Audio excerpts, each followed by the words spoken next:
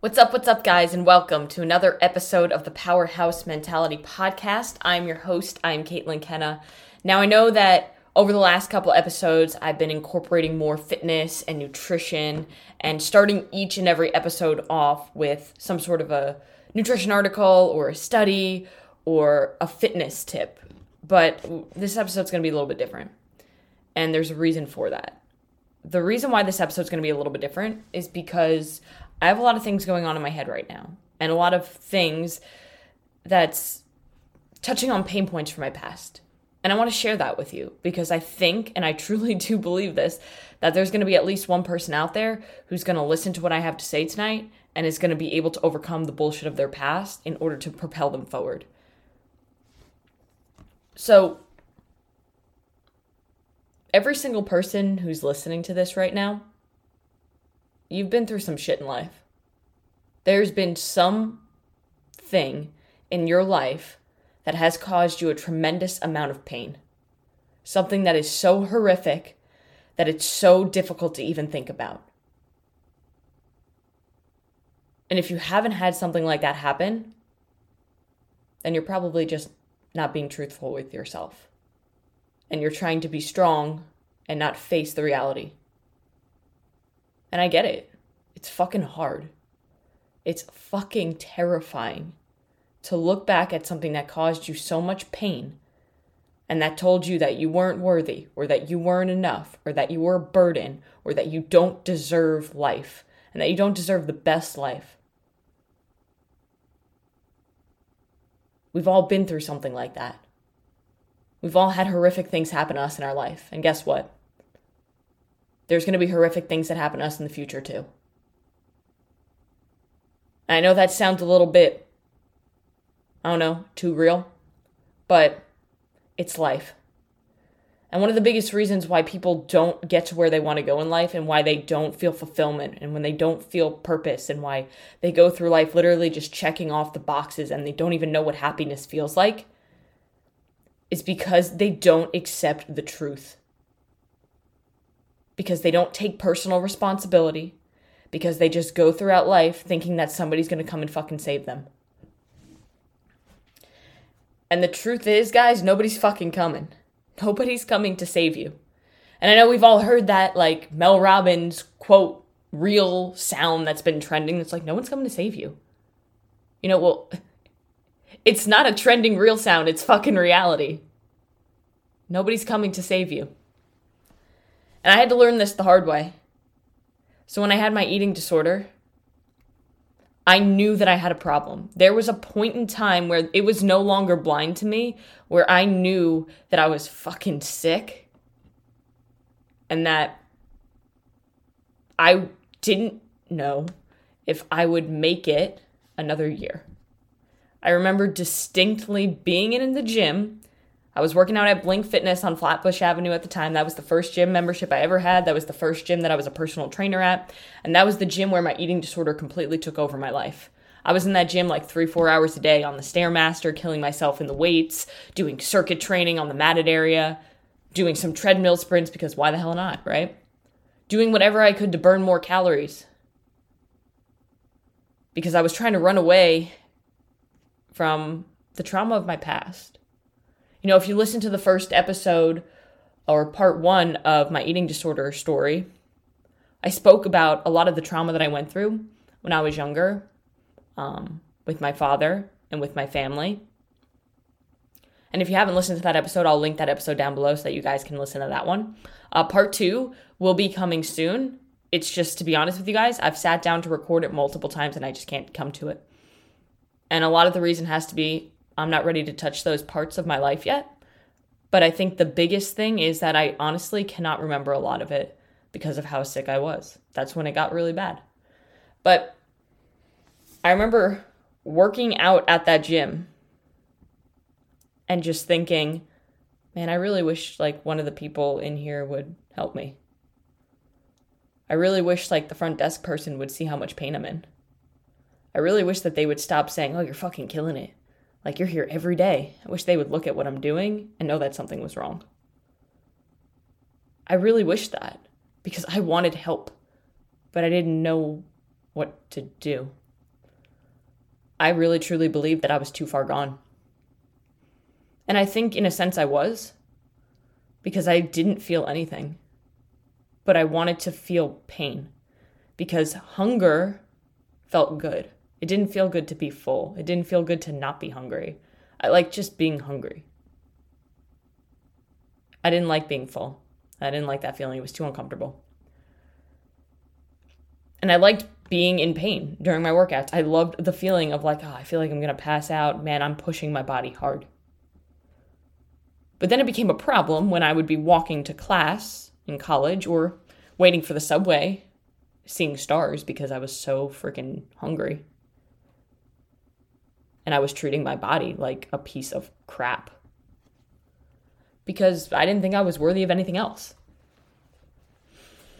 And I think that a lot of people, maybe not to the same extent, are in that same spot where they've had something horrific or traumatic happen to them or a pain point in their life that caused them to believe that they're not enough and that they don't deserve anything better.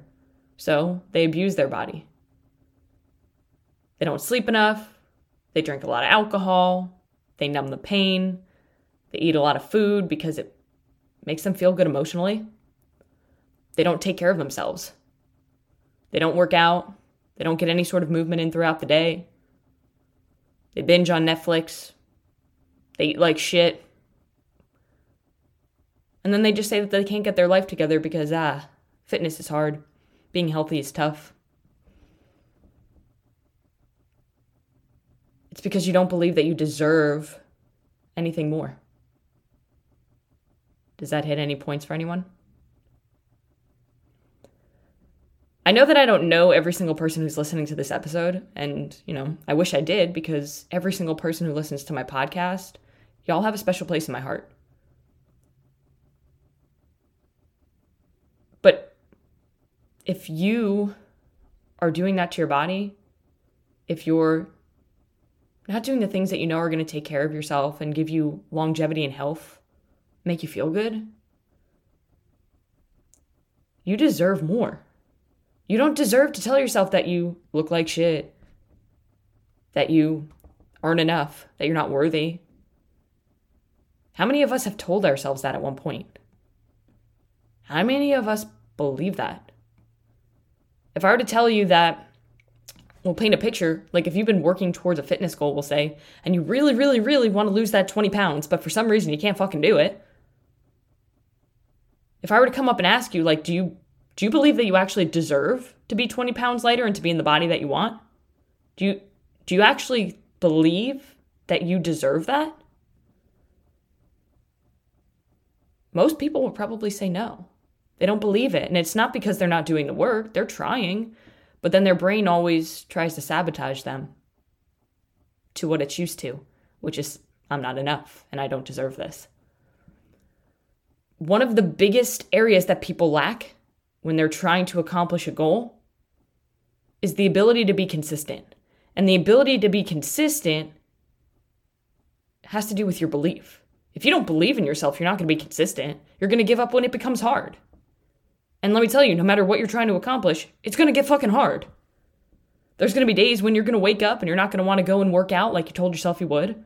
There are going to be days where somebody's inviting you out to go get a beer and pizza and you really, really, really want that beer and pizza, but you also really, really, really want to just stick to your meal prep and keep the promises that you made to yourself so that you could finally get to the goals that you want.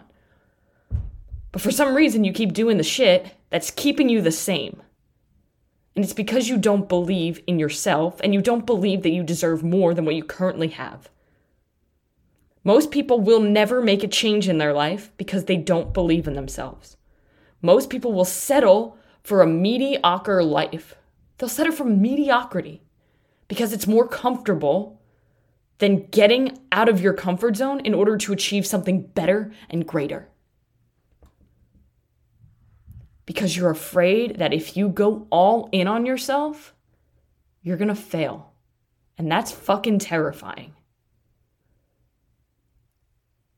Now, I know I'm only 28.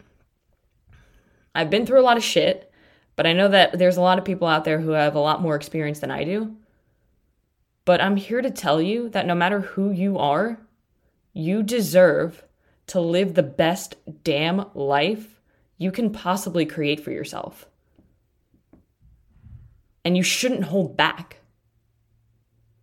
Because every single day you wake up with the opportunity to have a choice to take you closer to where you want to be, to build the life that you want, to create the opportunities that you want. But do you actually want it? Like, your actions have to align with your dreams.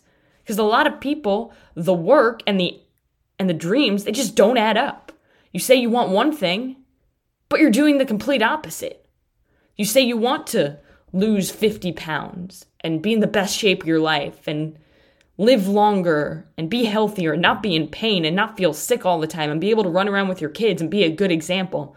But for some reason, every fucking day, you're at the McDonald's drive-thru and you're going out with the boys to get some beers after work.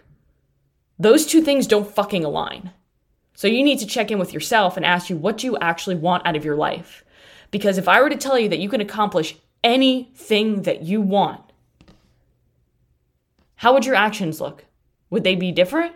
Like, there was no possibility that you would not get to where you want to go. Would you go for it? Or would you continue to self-sabotage yourself? Because at the end of the day, it's not you who's doing it. It's your fucking thoughts. It's your mind, and you're in control of that. But it's going to take time. You have to, 1, accept what's happened to you in your past. And 2, allow that to be your power and not your prison.